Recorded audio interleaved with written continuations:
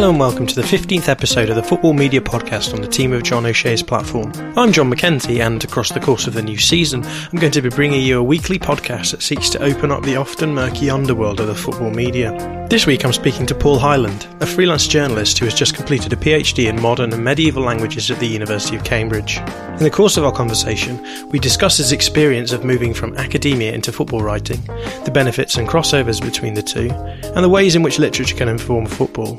If you enjoyed this podcast, please share it with your friends, subscribe, rate and review on iTunes in order to help us gain exposure, and if you're a social media person, follow us on Twitter at FootyMediaPod. Next week we will be speaking to Benjamin Roberts about football in Northern Ireland and the experiences of writing a book. But before that, it's Paul Hyland, academia, football writing and the place of literature. Enjoy.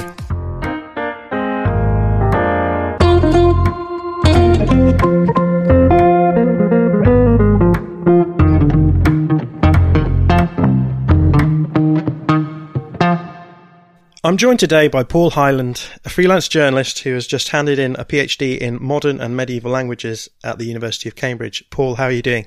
Doing really well, thanks. Pleasure to be here. I begin every one of these episodes with the chance for my guests to situate themselves a little bit in the football media in particular. Obviously, you're coming at it from quite an interesting angle, similar angle to me. So tell us a little bit about your background and how you ended up segueing into the football media. So I started out in the football media because I was pretty dissatisfied with academia. So I sort of came into it through the back door, I guess, because I'd had an academic background where I'd done my undergrad. I did Spanish and German for my undergrad. I did well at that. And I decided I'd stick about and do a master's, and that went well too. And I thought, well, the natural next step, I guess, is to take this to a PhD. I enjoy research. I enjoy the feeling of contributing something. And so I thought I'd push myself that next step. And I was excited by that. But the problem was, I chose the wrong supervisor. So my faculty had hired a very high profile member of staff.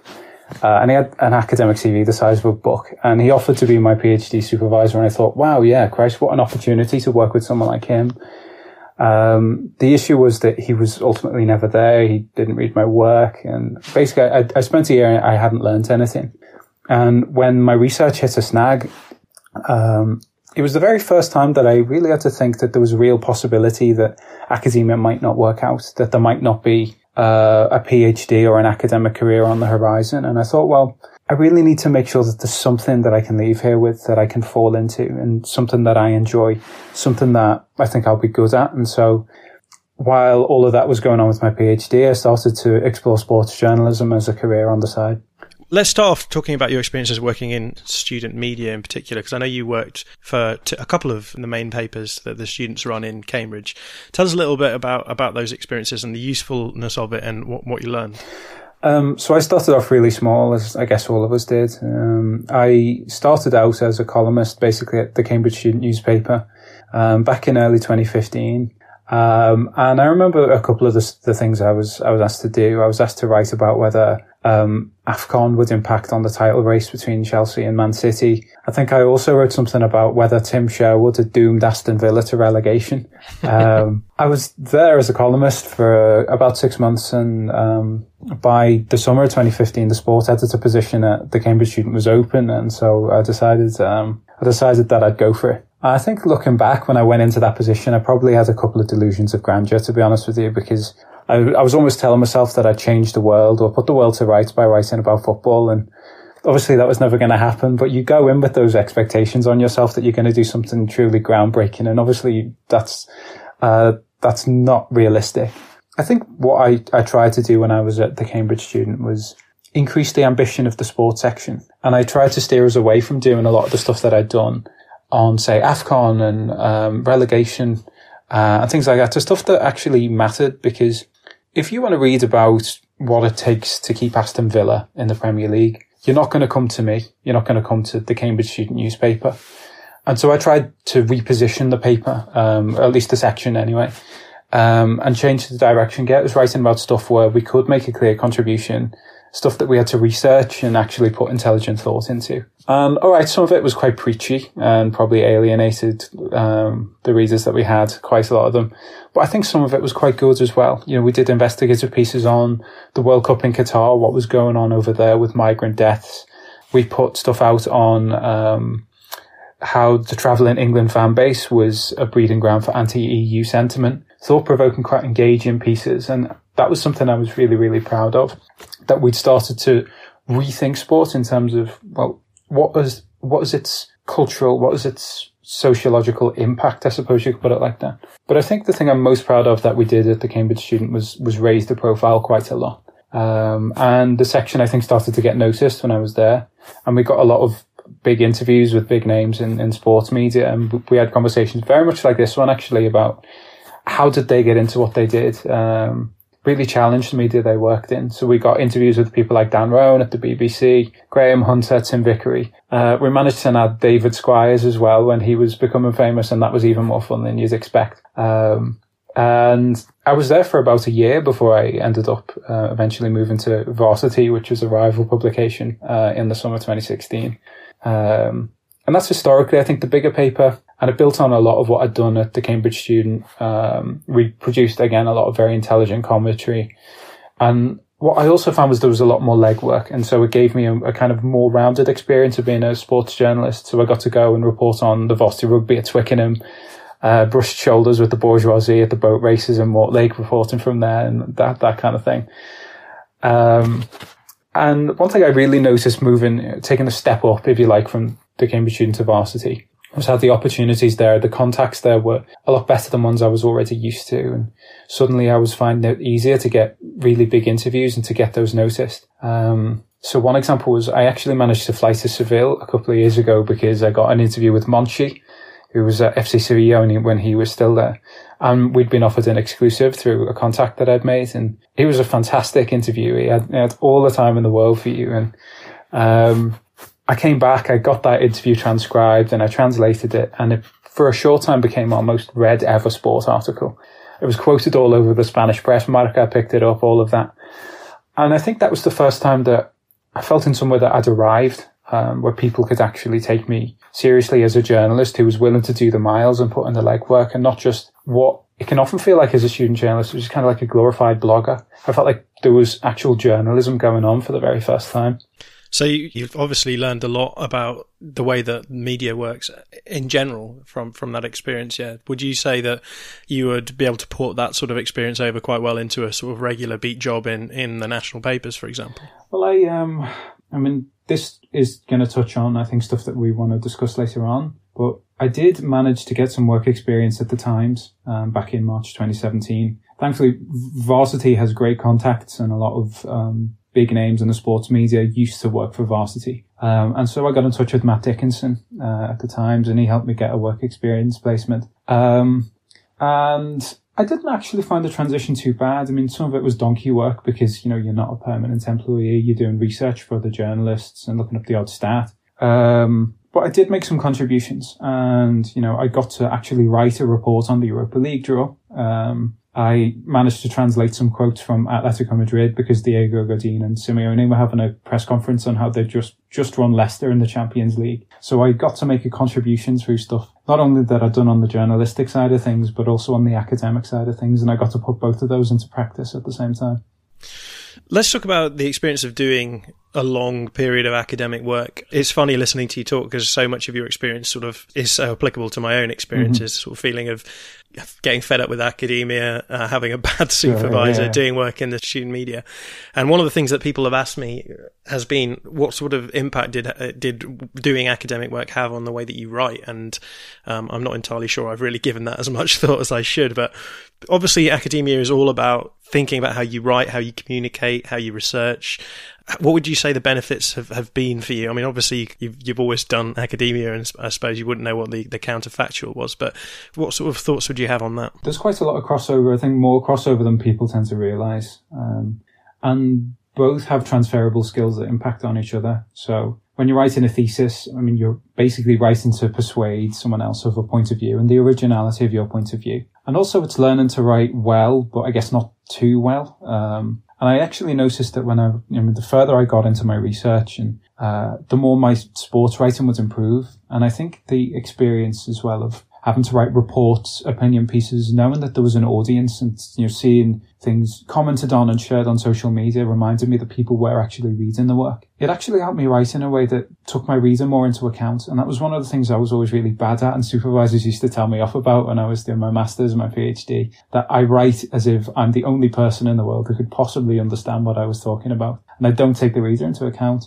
And so they sort of, I guess the sports writing really helped streamline my academic writing quite a lot. And in that sense, they really bounced off each other. But I think the biggest impact on me was psychological. And the sports writing, the sports journalism in general, was a big relief. Because I think one of the things they don't tell you before you start a PhD is that it can be a really, really lonely, very isolating experience. You're the only person in the world working on the exact topic that you're specifically researching. And you'll be spending hours in a library all day long in silence, just reading articles and journals and writing up your findings, saying whether you agree, disagree, writing out your references. And then when you're done for the day, you can't really go back and tell anyone what you did because no one else is working in the same field, quite the same field as you. And that all feeds a sense that actually it's quite lonely. And I guess also faculties aren't very good at bringing PhD students together either. And so it was very, very hard to meet people as well. So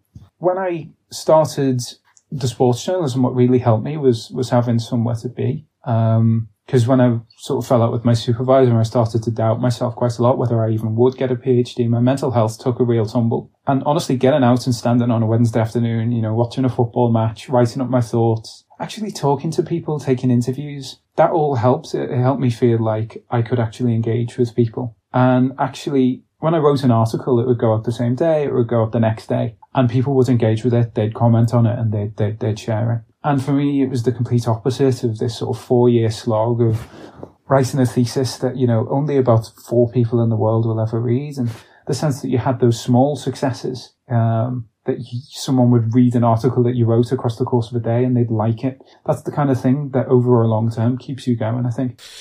Yeah, no, it's funny you say that because I remember coaching the women's team for a few years and having you stood on the sidelines when I was doing that. And oh, that was you. Yeah, it was. God, I had never put a face to a name. I should have realised that was you. It's funny, it's a small world, isn't it? Isn't it just? I remember you doing the coverage when we played at Barnet as well. At the Hive. Yeah, there you go. Small world. Let's talk a little bit about the difference between the academic environment and the media environment. One of the things that's frustrated me, I think, going from the academic environment to the media environment is I'm so used to operating in a context where people are happy to say, I disagree with this, or this is what I think of this.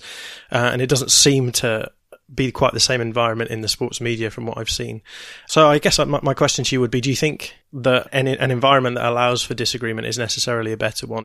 I think one of the things I'd say is that academia doesn't necessarily enjoy disagreements as much as they say. I mean, academia, this is one of the things I was really disappointed to find when I went into my PhD. Because I've got to say, I romanticized about it quite a lot, that it was this world where, all opinions mattered and it was all this kind of intellectual discourse and exchange. And actually, I found that when I really got into it, that it has hierarchies just like any other. And I remember my first major conference, which was a conference on narrative, which was a really exciting opportunity for me. I was so disillusioned by how at plenary sessions and panel discussions, senior or world-renowned academics would not really have their views challenged because they were the ones in charge of grants and journals and job offers and who gets a professorship and so on. And then, in my experience, it's usually the junior academics that tend to have to bear the brunt of most of the disagreement.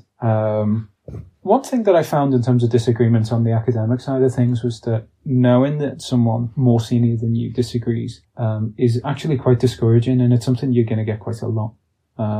And I mean, there's one idea that went into the PhD that I handed in recently that my supervisor over the course of a year told me that he fundamentally disagreed with it. And I think it took guts to turn around and say, well, actually it's going in because otherwise I'm making less of a contribution. So I think in academia, you've got to learn to live with that disagreement, that it's not a threat or a sign that I've necessarily done something wrong, but rather a marker that I might be doing something a little bit original or challenging received ways of thinking. I think, to be honest, with sports journalism, I think sports journalism is probably a little bit better at the kind of disagreement that academia sells itself on. And I think, when I write a sports article, sometimes my best writing comes from seeing what others have said and thinking, actually, I don't think that argument quite works. Finding that I disagree and coming up with a new angle on an established and well talked about issue. I think there's a joy in that, and there's a sense in sports journalism that kind of goes with the territory. And I guess journalism in general just might not necessarily have those hierarchies the way that academia does. I think social media helps that a lot. You've got this, sports journalism can harness social media really well. You share ideas. You feel like you're part of a discourse, part of an exchange. You feel like you're part of a conversation that's developing in real time. And academia hasn't harnessed social media in that way just yet, even though it's really trying its hardest to. It's going to be really interesting to see how academia copes with the kind of disagreement you get from people who know that they disagree with you, even though they haven't read what you've had to say, which is a feeling I think as sports journalists we're all familiar with. There's obviously bad sides to social media as well.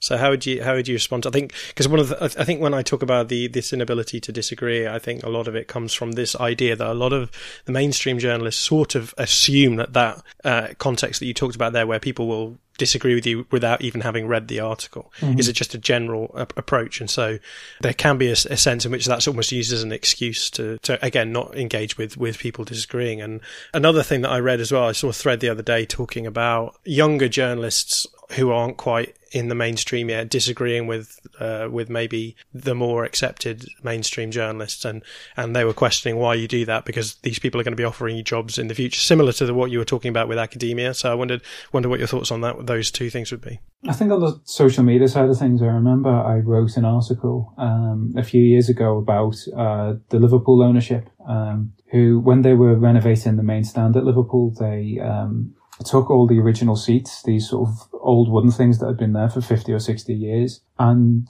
they chose to sell them back to the fans at a premium. And I wrote an article for a Liverpool fanzine where I said, well, I disagree with the fact that they've done this because they've only been here about 10 years. The supporters, I think, have a right to feel like that's part of their community. These owners haven't really had anything to do with this for a very long time. And anyway, I put this article out, and on social media, it was full of people who didn't bother reading the article and who just came out with this platitude, well, they own the club, they can do what they like. And I dealt pretty strongly with that counter-argument in the article, and if people have bothered to read it, well, I thought, well, maybe I'd be able to change your mind, maybe we'd be able to actually discuss this. I think you learn pretty quickly that you shouldn't engage with those people. I did try to just encourage people to actually read what I'd written and try to clarify what I'd said. I find actually there comes a point when there's very little motivation to try and engage, to try and get people to actually, to actually go and do that. Because you just don't get anywhere. The analogy that I like to use is, before social media, we used to have conversations with our friends in pubs and cafes and whatever, and there was an expectation you would talk about the things that your friends were interested in. I think social media has almost made it acceptable for this to have this analogy where you can walk into a pub and have a conversation with someone on a random table and join in that conversation, regardless of whether or not you are even interested in the topic. And I think maybe that's what sort of happened and so for me, my personal rule on social media is always talk to those people who you would be at the table with in the first place, and don't worry too much about the people outside that context. Obviously, if people are dealing with you in good faith, then I will interact with them. But yeah, that's my general rule. Yeah, if I get the sense that someone's actually bothered to read what read what I've written, and they've got an intelligent and reasonable counter argument, then absolutely I'll engage and I'll chat. I think that it's important that you should be open to the sense that you're in a discourse, but that's not possible, I guess, when people, as you say, they're just wandering in and they're just mouthing off, I suppose you could put it that way, and talking about something that they don't know anything about. And sometimes it's difficult to separate those two, but yeah, that's how I try to do it. Let's move on to start talking about some of your own work. You had a piece published in September in The Blizzard, the Football Quarterly, a piece on Borges and AFC Wimbledon I'll read the title. The title is When Stadiums Disappear. I don't want to say his name wrongly. Is it Jorge? Yeah, Jorge. Jorge Luis Borges, yep. AFC Wimbledon and the meaning of home in football. Tell us a little bit about what the article is about. I found it fascinating. I found it fascinating because what you're doing is you are taking a sort of literary approach to football, and that doesn't get done a huge amount. So talk us through that article. The reason I came upon the article, first of all, was, I mean, I've been writing my PhD thesis on Jorge Luis Borges in large part, and one of the things that I'm really interested in that Borges does is he makes the argument that nothing is inherently meaningful. And he argues that in order for anything to be meaningful, we need to project outwardly onto it. And the world in and of itself doesn't actually mean that much. And in my thesis, I was looking at how Borges actually applies that to texts. The texts aren't inherently meaningful. And then showing how Borges asks us, where does the meaning in a text come from? And what led me towards writing this article was I was doing a little bit of reading around Borges. And I found that in 1967, he'd done something very similar by taking football as an example. He co-wrote a story in 1967 called Esse est percipi, which is Latin for to be is to be perceived. So immediately it's playing on all of those key Borges ideas, that there's nothing that matters outside of the mind and so on. Anyway, I was reading this story, and it's about a tourist who's wandering through Buenos Aires, and he finds that River Plate Stadium, the Monumental, is nowhere to be seen. And he investigates a bit, and he meets a club official, and the club official basically confesses to him that football doesn't exist. He says the whole thing is staged. All of the player names are just pseudonyms. The results are preordained by the TV companies. We even choreograph the goals. There's no such thing as football. And I read that, and there was a kind of eureka moment, because, as I was saying, it does an awful lot of what Borges does in his most famous stuff, talking about the inherent meaningfulness of a thing. And here he was saying the exact same thing, but using football as a device. And that was when I realized that there was a sort of contribution that I could make to a football discussion that based itself on my PhD research. I think the idea behind the article was to say, well, all right, if we can extrapolate, as Borges did, from the idea that, a stadium being able to disappear, because, bricks and mortar are quite flimsy. If you knock it down, where is the football club? I think is the inherent question. I sort of put that question to the test, by sort of looking at it through, the lens of modern football. So in other words, I was asking, well, if football is contingent on something that's as flimsy as the bricks and mortar of, say, a football stadium that can just be demolished in the blink of an eye, what does that tell us about the state of modern football, where clubs are moving around all the time? And so what I settled on was the idea that this Borges story, and don't get me wrong, Borges hated football, and I don't think he intended any of this. I think he once said, actually, that football's only popular because stupidity is popular. So I've got to confess that when I read Borges this way, I'm kind of reading in to something that he didn't intend, but it's still useful for us as people who are interested in football as a cultural phenomenon. It lets us ask questions about what home in football means, and that explains the title, the meaning of home in football. Whether a club is the same club when it moves home, to what extent it's a different club. And then I settled on, or I realized that we have very real examples.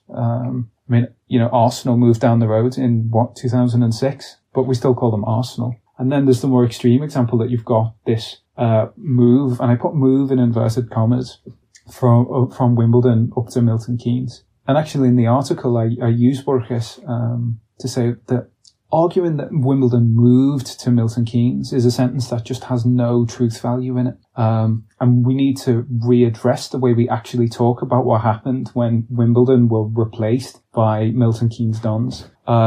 Because there's no possible way in which it could have been true. There was no possible crossover between those two clubs. There was a sudden disappearance of one club and it was replaced by another club that had no spiritual connection whatsoever to the original home. And so I was using the Borges story to make the distinction between what happened in the case of, say, Wimbledon and Milton Keynes Dons, and also what's been going on with teams like Arsenal, Tottenham, West Ham, who've obviously had a botched move to Stratford recently, and looking at actually what are the different relationships between those clubs and their spiritual homes. Are they still the same club? And it was only in the case of Wimbledon, Milton Keynes, where I was able to say, well, actually, no, there is no crossover at all. Yeah, that's interesting that you should mention the fact that Borges wasn't a fan of football and that you are going beyond Borges in some sense. So we're already touching on the issue there of approaching football intellectually. What do you think the benefits of this are? I think that there can be an assumption that when people intellectualize football, they're doing something that is unhelpful or even wrong. I think using Borges, it's just one way of doing it. And what I'm really careful of is not trying to tell people that I can solve all of football's problems by resorting to literature. I can't. But I think there are ways in which literature can be a useful way to represent phenomena that go on in football. And to mention the Borges article again, Borges suggested that football is meaningless because the bricks and mortar were, as I said, flimsy, that actually these things are very mobile. And one of the things that I did, and I think I'm looking at this the other way around, was say, well, actually, there is some possible meaningful content in a football club that isn't necessarily related to specific bricks and mortar. A spiritual connection to the home is enough. And so in that sense, I was actually using football to critique the literature. I think people are beginning to really understand that football is a mass cultural phenomenon. It's political. It's, a football match is a mass gathering of people in one place, in one time, at one point in history. And knowing who those people are, knowing what football means to them, what's brought them to where they are, can actually tell us a lot about the world. And there's really, really good stuff out there these days on what football can tell us, how football can help us to understand the world we live in a little bit more. And I don't know if you've read Sid Lowe's book from 4 years ago, Fear and Loathing in La Liga. It's a fantastic read about how the Real Madrid-Barcelona rivalry is a microcosm of a lot of Spanish history, and also a microcosm of a lot of the ignorance of Spanish history as well. And you have people like Alex Bellos. Alex Bellos writes really well on Brazilian football and shows how this samba style, if you'll pardon the cliche, is a result or it's a product of socio-economic, socio-political circumstances. And then there's, I'm actually at the moment reading through Tom Williams's book, Do You Speak Football? I'm only about 20 pages into it, but it's a really fascinating read because one of the things that impresses me so much about it is that it shows how a lot of the football and lexicon, is very strongly tied to the specific values of the country that uses the words. What I'm trying to get across with all of this is that I think people are beginning to realize that football can help us to understand the world a little better. Authors, people who write about football for a living, are really beginning to go down that road. But there must be an audience out there as well who are willing to read about that too. So I don't think that we are overly intellectualizing it. I think the intellectual approach, whether it's literary, historical, sociological, linguistic, whatever it is, all of that's just one way of looking at it. But I think that's a way that's just as valid as any other. You've mentioned a few people that you think are good doing it out there. Is there anyone else you wanted to mention in terms of the best examples of this? I've got to mention Jonathan Wilson as well. Inverting the Pyramid is a Bible of football tactics, and what's so interesting about it is that he shows how the development of football tactics are connected to the development of world history and European history. And it's written very much as a scholarly, well-researched, sourced historical investigation. And he did a similar thing in Angels with Dirty Faces, his book on the history of Argentinian football. And it was so tightly bound together, the football, with the history of Argentina itself. And he's someone who I think really ties football together with history and shows how actually they can very strongly reflect each other at times. Let's move on to talk about literature in general as a medium. I've had many conversations about this, and I think it's sort of become a bit of a cliche to say why there's so few good football novels. I would add to that question, cliched as it may be, why does it tend to be that the ones that are the best examples, I think, of the genre do tend to be sort of semi-biographical? So I'm thinking of Fever Pitch, which is a book that I think I enjoyed for what it was. There's certain things that I don't like about it, but I would tend to read that as sort of it is semi-biographical, obviously.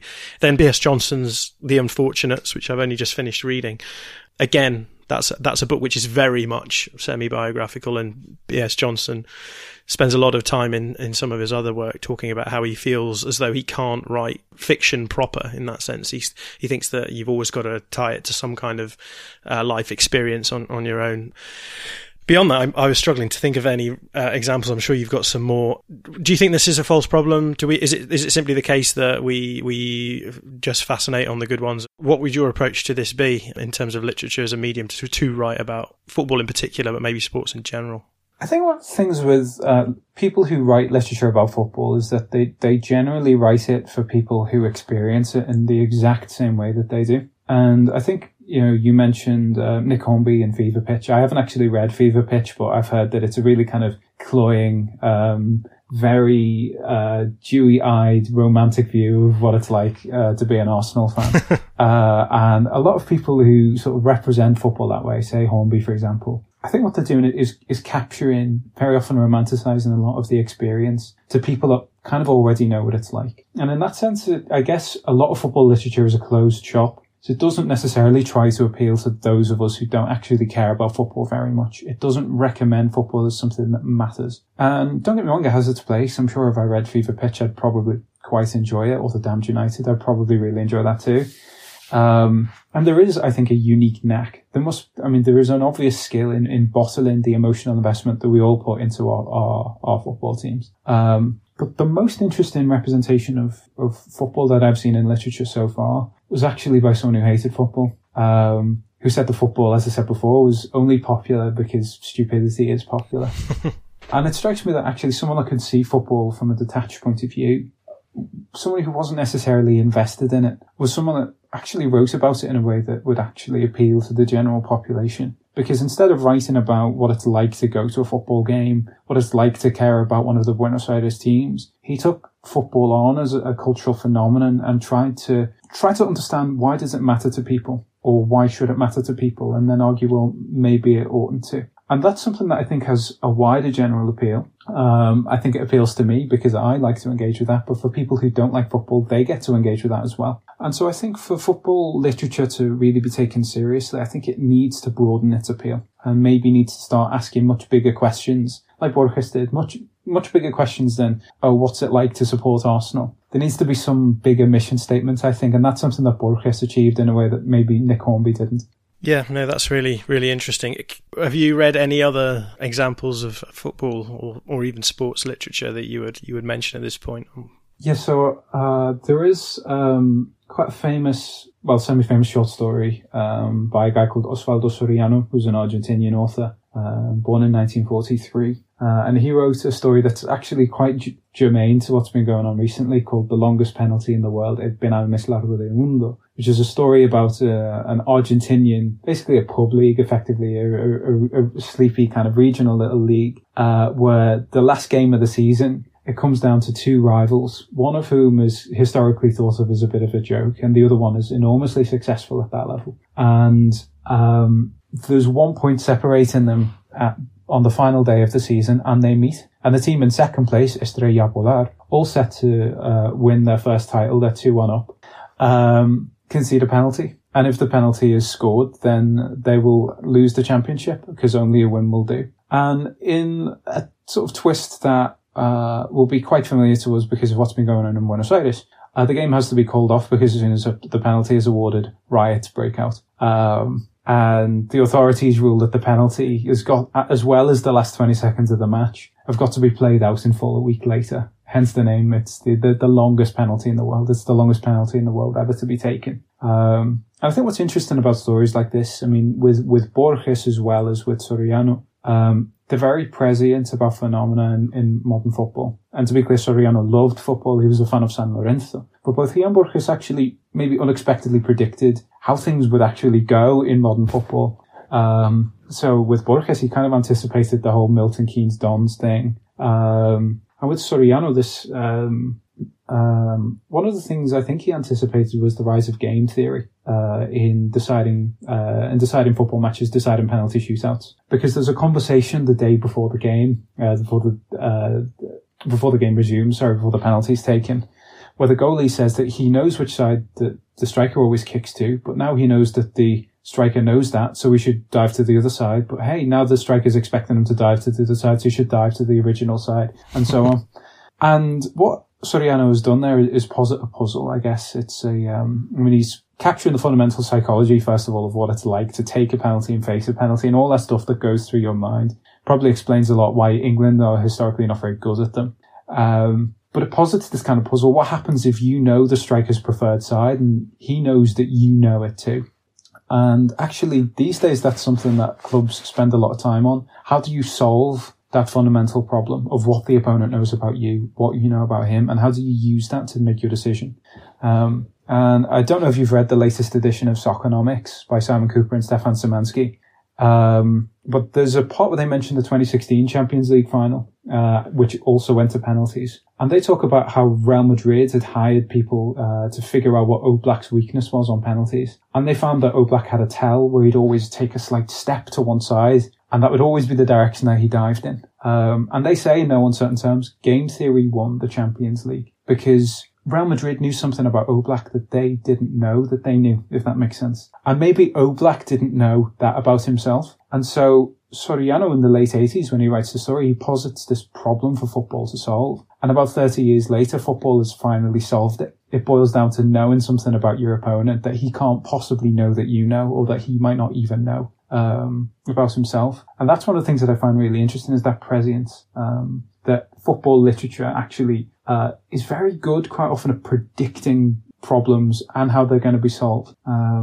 Obviously, by the way, that's not the only echo with the Libertadores thing that's been going on. And you could write a fictionalization of what's been going on in Libertadores, and you could call that the longest final ever played rather than the longest penalty ever taken. And when there are lots of parallels. When the penalty is finally taken, it's behind closed doors, which isn't a million miles away from taking the Libertadores to Madrid. And to bring it back, I guess, to what we were saying before about football as a cultural phenomenon, it's probably no coincidence that a story like this about a game that's called off and the penalty has to be retaken a week later was written in Argentina. I think the story, as I said, it was written in the 80s, probably shows us that the chaos over the final, the Libertadores final, probably has roots that go well back into the history of Argentinian football. This idea, this kind of absurd idea of a game being called off in violent circumstances has actually come true for us now. And we can see that there's an historical, cultural experience on the part of the author that suggests, well, actually, maybe this problem has really deep roots that we need to dig up. No, that's really interesting. Sounds like a piece to be written in that. I think there might be. Yeah, I think there might be. I think you might be seeing that one quite soon, actually. Let's move from talking about sort of the high culture element of football writing to talking about, I guess, what we would call the low culture element, regardless of what we think of high and low culture. And again, bring you back to P.S. Johnson's novel, The Unfortunates. The whole of that, I don't know if you've experienced it before, the whole of that novel is, I mean, it's quite kooky anyway, because it's written in 25 little sections and you can mix it up each time you read it. But the running theme is essentially he goes to, as a football journalist, to a game in basically Nottingham, I think it is. And it ties up this experience of going back to this town that he hasn't been to since he was visiting his friend who eventually gets ill and dies. And he goes through this whole experience of memory that is tied up with this place that he wasn't prepared to deal with because he was just going to watch a football match. And it's really interesting because it's sort of you have one of the little caches of books. One of the little booklets is all about his experience of just writing the match report, which is really fascinating. And he's basically sort of saying, you know, I'm a literary guy, I'm a novelist, and I'm doing this to make a little bit of money. And he talks his way through the experience of sort of whittling down everything that he's written to sort of 500 words that they've got to sum up well what's going on. And he has like little word plays that he hides in there just to amuse himself and stuff.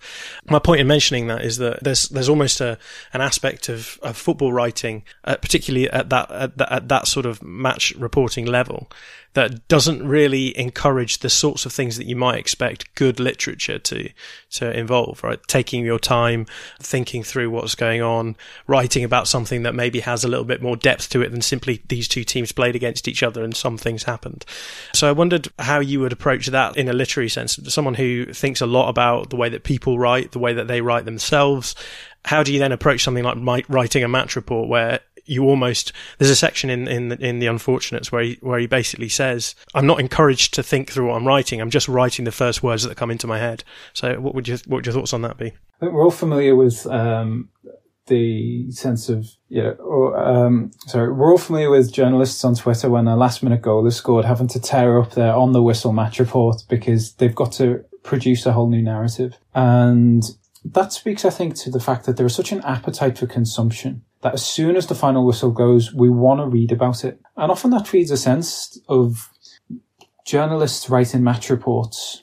They need to have it out now. They need to just give us the bare bones, tell us what happened. it can often lead to, I think, some quite shoddy writing. And I include myself in that. When I've had to write on the whistle match reports, I look back on some of the stuff I used to write and think, Christ, I can't believe I allowed myself to put that out. This, it's all paced wrong and the paragraphs are too big and so on. I think when you have the time to really consider it, and when you can take an evening to write up your full thoughts, a good match report will have a lot in common with literature, and they should have some kind of narrative element. And I think a good match report will have this kind of semi-autobiographical narrative. Maybe this almost a Gonzo style, I guess you could call it. It won't just tell you, what happened, these two teams played each other. It should also tell you what it was like to be there. How did the game pulsate and flow? What was the fundamental experience like? It'll tell you why it all matters. And I think in that sense, it has to aim at people, a bit like, with books like Fever Pitch, at people who have an emotional investment in it. Because you have a target audience who, all else being equal, they would have loved to be there. Or, in fact, maybe it's people that were there and they just want to relive it. And so I think the best match reports are ones that are quite experiential. I talk about the fundamental experience of what it was like to be there on that day. And I think there are plenty of great football writers that do that. I think Henry Winter is really good at that. Jonathan Wilson as well tends to write very thought-provoking, often post-day match reports, where those kind of narrative elements do come to the fore. Match reports, one of the things that I found as a PhD student that does sports journalism is this sense of I'm writing a thesis, which is a really involved intellectual pursuit. And then I also find myself writing an awful lot of match reports, which are very immediate. And it's interesting sometimes how I sort of get them to coexist. And I do get a sense of satisfaction from going out and doing the legwork and standing out in the rain on a pitch on a Wednesday afternoon, taking notes on a football match. And I like doing the miles in that respect, and I hope to actually get to do more of that one day. But I get more of a sense of accomplishment from stuff that isn't actually match reports. Even though there is an art to good match reports, I get much more of a sense of accomplishment from feeling like I'm contributing something that's unique to a discourse. Loads of people can go to a rugby match and report on that. Same with a football match. Some people do it phenomenally well. But what I prefer to do as a sort of semi-academic, semi-journalist is to build on the kind of stuff that I've done in academia and produce a contribution that only I could have made. Because that gives you the feeling that you're contributing something unique, that actually there is a reason for people to listen to what you have to say, that people actually want to know what you think about this issue because it's something that you specifically know about, that only you necessarily would have thought of. And that's the kind of thing that I think academia promises now and then. But I think sports journalism, hopefully the future does hold sports journalism open as a career for me. I could see that actually being the place where I get most sense of satisfaction from. Which I think brings us quite nicely on to the final question about the future of the industry. Because obviously, at the moment, the industry is very much geared around writing match reports, going to games, and providing that immediate coverage of football.